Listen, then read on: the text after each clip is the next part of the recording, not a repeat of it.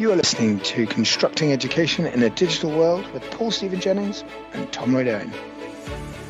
We have our first guest. It's very exciting. Tom and I have invited David Thiessen, the head of IT for Parkhouse English School in Qatar, to come and have a chat about what's happening in the world of education and technology through this COVID period, as well as what preparation he had done to prepare for it. So, David, welcome. Good afternoon. I'm good, thank you. How are you? Very well, thank you.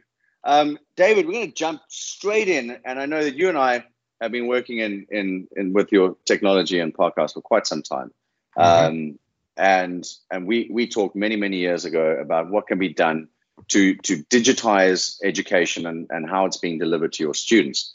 Can you run us through a little bit over the last 3-4 years what you've been doing in your school to bring Parkhouse English School into the digital world? One thing about it is, as you heard from my job title, Director of IT, one of the things I did quite recently was ask nicely if I could change it to say Director of IT and Digital Learning, because as much as I'm not completely useless with the tech side of things, I'm not a real techie. And so that side of things is something that, people automatically just presume maybe I did have the knowledge in, I don't. Where I was really coming from was that side of how can we use technology to improve education. So that was where obviously speaking to the likes of you would come in, and obviously we bashed heads together on, my ideas and what we could do to improve teaching and learning with what budget was available and the current infrastructure in Parkhouse. And so that's something obviously myself and yourself, not so much more recently, but very much at the beginning, we were working at, and we have been working at for a number of years now. As I recall, you work quite closely with Microsoft as well. I believe that you've featured on a couple of their sort of publications that they've done, and you've done quite a lot of work with Microsoft Education, a few presentations. Exactly. That's kind of where I go back to this whole idea about that I had a blank canvas, But I did my research. I went to a number of different schools across the country to kind of get their ideas on what was the ecosystem they were using. Were they using Google? Were they using Google for Classroom? Were they using Apple? Or were they using Microsoft? So knowing that I kind of had a preference for Windows, obviously, and that was the kind of route I went down. And it's kind of been that way. I've always had this silly attitude that, yes, Google's great. It's very easy to use. Apple has its niche as well. But the one thing I've always had this ability of still now is that, and you can kind of prove in what we're doing right now, is that when boys and girls go out into the big bad world, into the offices, they still end up using Microsoft. So that was my attitude. We should be teaching them with Microsoft tools. So I've built a really strong relationship with Microsoft over the years. I've talked at presentations. They've just most recently an Edu Day last November where I kind of celebrated the success of Microsoft Teams in Parkhouse. Strangely not knowing what was about to happen. So I was there about 6 months ago showing how well we've used it in the school. And it's amazing how now it's, we talk about what's happened today and how I'm really grateful for where we were at that point to make this transition to remote and digital learning so much easier. Dave, in the last few years while you've been the IT director, what are the changes that you've made to bring everything to where it was at the point of that presentation, to the point of you being ready for this enforced digital transformation we've all gone through? What have you done? What have you implemented? And what systems have you changed? I'll be honest with you, when I first went into this, I didn't know an awful lot about Office 365. I knew about Microsoft Word. Of course I did. I knew about Microsoft Excel. I used to teach them. But the point being is I didn't really know much about what Microsoft offered. The first one really was to introduce Office 365 to the school. We brought in a new email system with that. And then one of the big things that came along at the time was Teams. I took a gamble on Teams. I introduced it into the school as a way to almost like a Google for Classroom equivalent. At that time, it was, being promoted to be out in the business world as well. But, as it more and more went on, Microsoft Education said, this could be really good. This could be the Google for Classroom equivalent.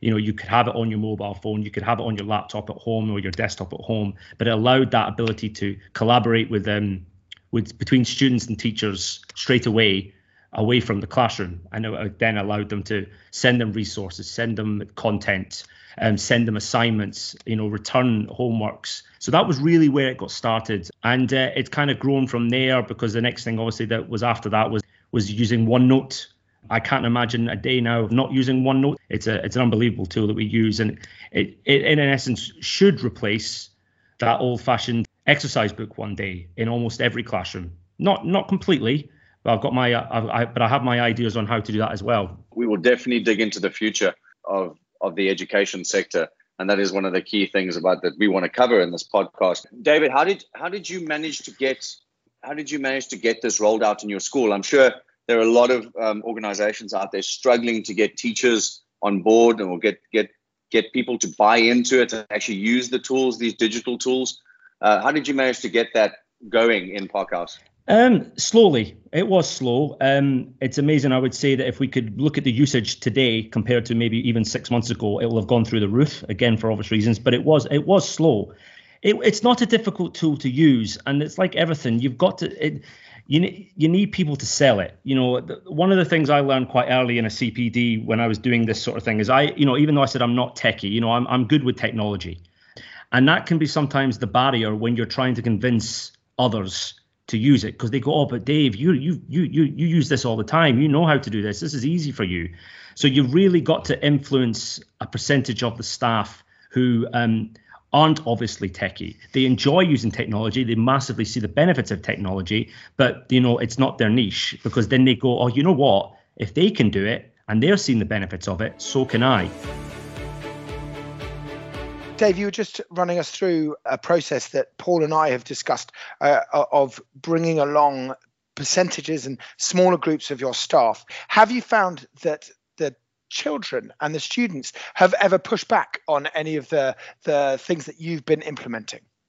And one of the things I was also told a long time ago in a CPD was you have to embrace that the students may or probably will know more than you or pick it up before you. If you can embrace that as a teacher, you'll come a long way.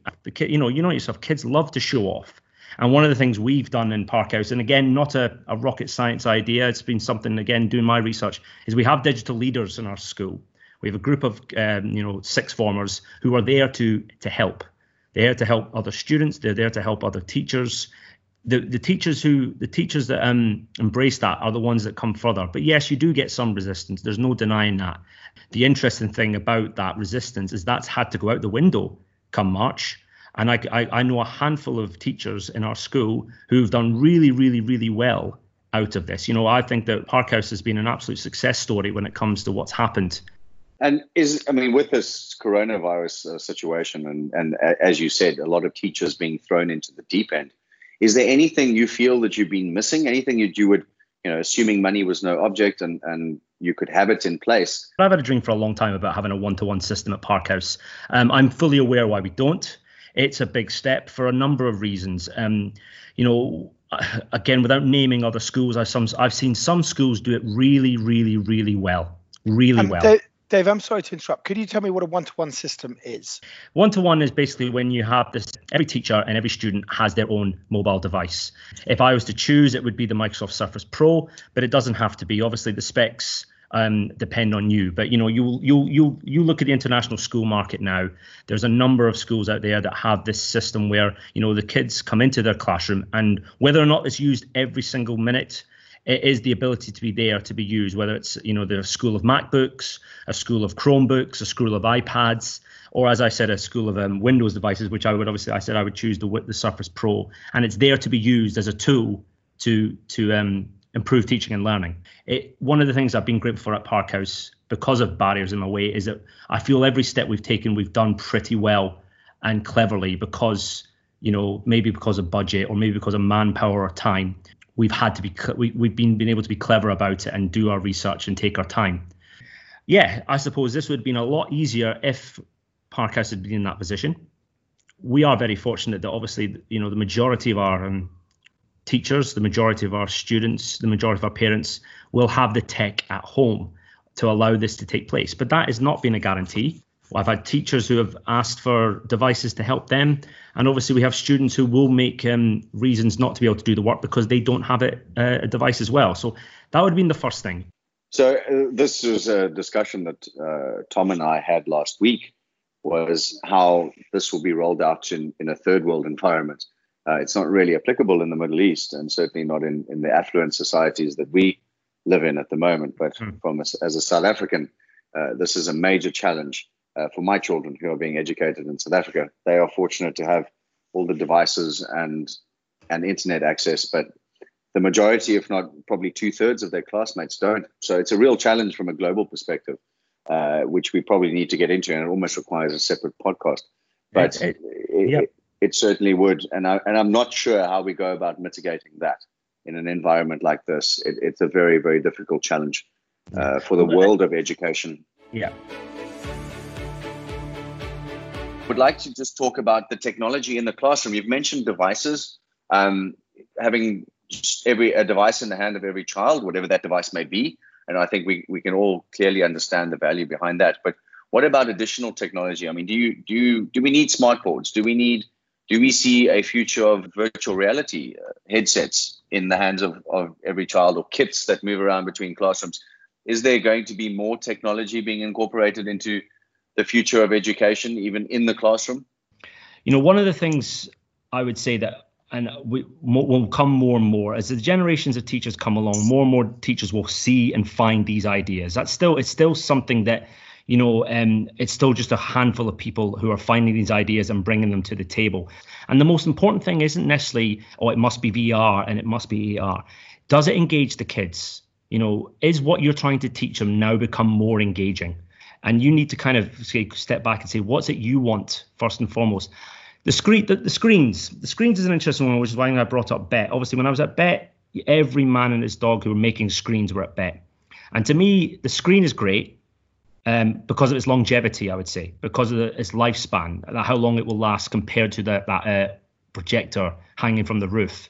But it doesn't need to be a screen, in my opinion. One of the things I think is most important, and it comes back to my idea with the Surface, is if we can tether the teacher away from the desk and away from the whiteboard or the screen or the projector and have them moving around the room.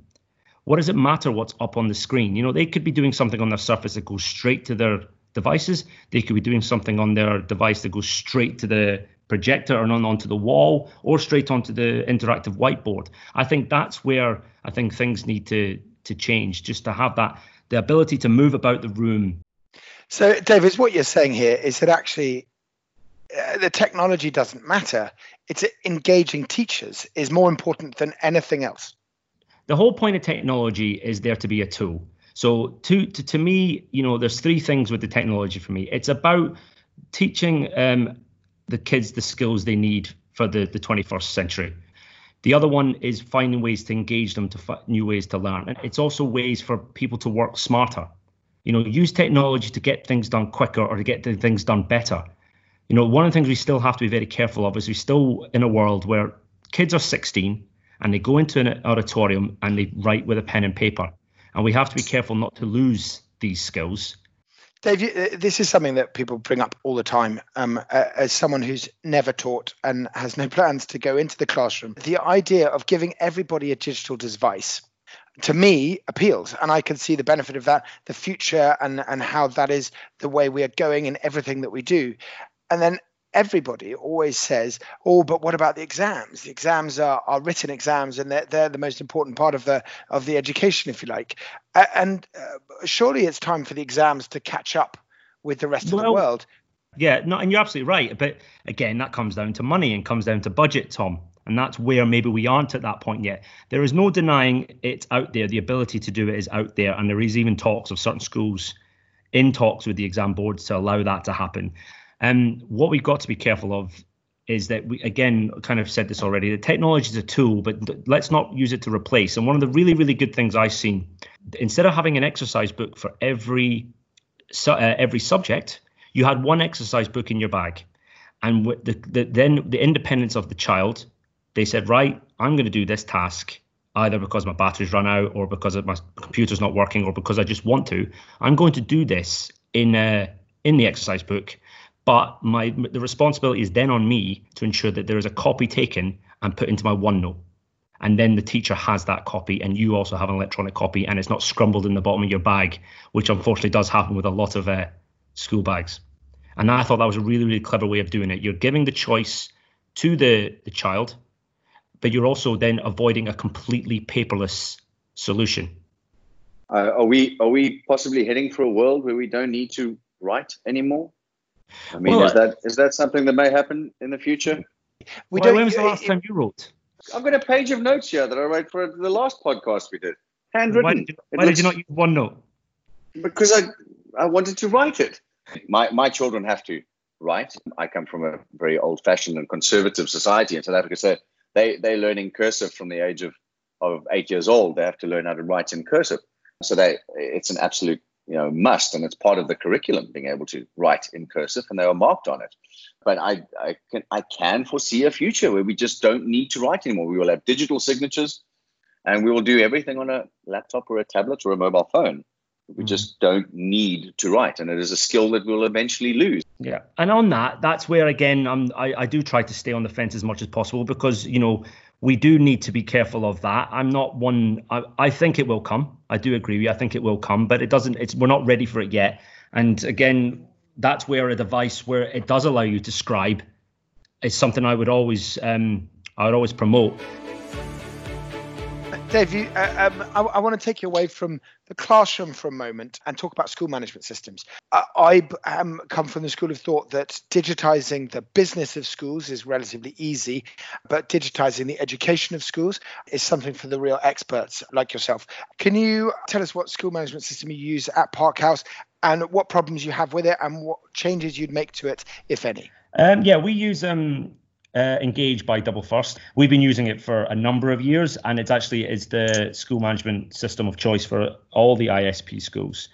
Where I think we could be better as a school is in how we use the data that is entered into the school management system. But I think that's would be for a lot of schools as well. And I think that it's one of these roles that I think more and more schools need to look at is a school management expert who can then really, their day-to-day job is to work with the system. It can get untidy very quickly. Whereas if we had someone who's, that was their role, instead of it just being more of an administration role, it was the profession was to be a system specialist in a sense. They could look at a lot of systems. Would you like to see the structure of IT staffing changed at all? If you had the budget, yes. If you had the budget, if I had the budget, I'd maybe talk myself out of my job. Some sort of digital system specialist. It's almost streamlining, stripping back and going, right, what core systems do we need and why do we need them? And having someone who's very, very well trained on them all to make sure they're working efficiently within the school. They would work hand in hand with the IT technicians, but they would also work hand in hand with who you would maybe have as your digital learning experts. Them being the people who would decide, right, we need to be doing this in the classroom. What do you recommend? And obviously that would be then the job of the digital system specialist to go and have a look. But working as a team, not just bringing things in for the sake of it, but that person would be there at the back, ensuring that it's streamlined in the way we use it and making it very, very easy and automated. I couldn't agree more. This is something that Tom and I talked about: is over subscribing to technology, right, where it's not necessary. I think it's it's fundamentally important for somebody in the position that you're in to be able to look at the tools that you have and the tools that you actually need to do your job and to deliver the education. Because at the end of the day, that's your function, right? That is the job of the school, is to deliver an education to the children. Well, one of the things, and it sounds silly, and this will be a conversation, it'll be interesting to have this conversation in 10 years' time, is you asked about how about teachers and teachers embracing it. You give them too much, they'll start to get scared. I know teachers who struggle with having to have more than one password. To me, it's about finding ways to simplify it. Well, I think that's where consultants are to blame, I'm afraid, or actually salespeople, people that are selling these software systems. They're not going in as a consultant. They're not going to you as an IT director with a school to run and saying to you, what have you got? Right? You run Office 365, you run OneNote, you run these systems. What can we provide you with that will integrate into these systems, rather than giving you an additional system that you then need to manage? A genuine consultant is going to go look at your systems holistically and design a solution and provide you with a service or a system that will integrate with your existing solutions, and that is fit for purpose. So finding a solution that ties up with a single sign-on provided by Office 365 would be ideal. The market is saturated right now. There's no denying that the market is saturated. And if you think back to, I had a blank canvas at Parkhouse in terms of systems. I have an idea of what I would do, but that doesn't mean I wouldn't be open to other ideas. Why? Because it's forever changing. It's forever, and that's one of the things that people do find difficult as well. Is that I think people that are good with technology have that level of flexibility to be able to do that, and I think people that have embraced this digital learning have that skill. Dave, I think that's an excellent place for us to call time on today's chat. We've got a huge amount of information that we've managed to get in there. I think there's a couple of points for me that really stand out of what you said. Right back at the beginning, you said the most important thing to you is how we can use technology to improve education. And I think that comes through in everything that you've said. Teaching kids new skills, engaging them in their learning, and working smarter as being the three core things that you use technology for in your school is what's come through in everything that you're doing. We've worked with you, and Paul has worked with you for a number of years, and we both admire what you're doing. We think what you're doing at Parkhouse is excellent, and so we look forward to seeing you very soon. Thank you for listening to Constructing Education in a Digital World. We look forward to you joining us for the next episode soon.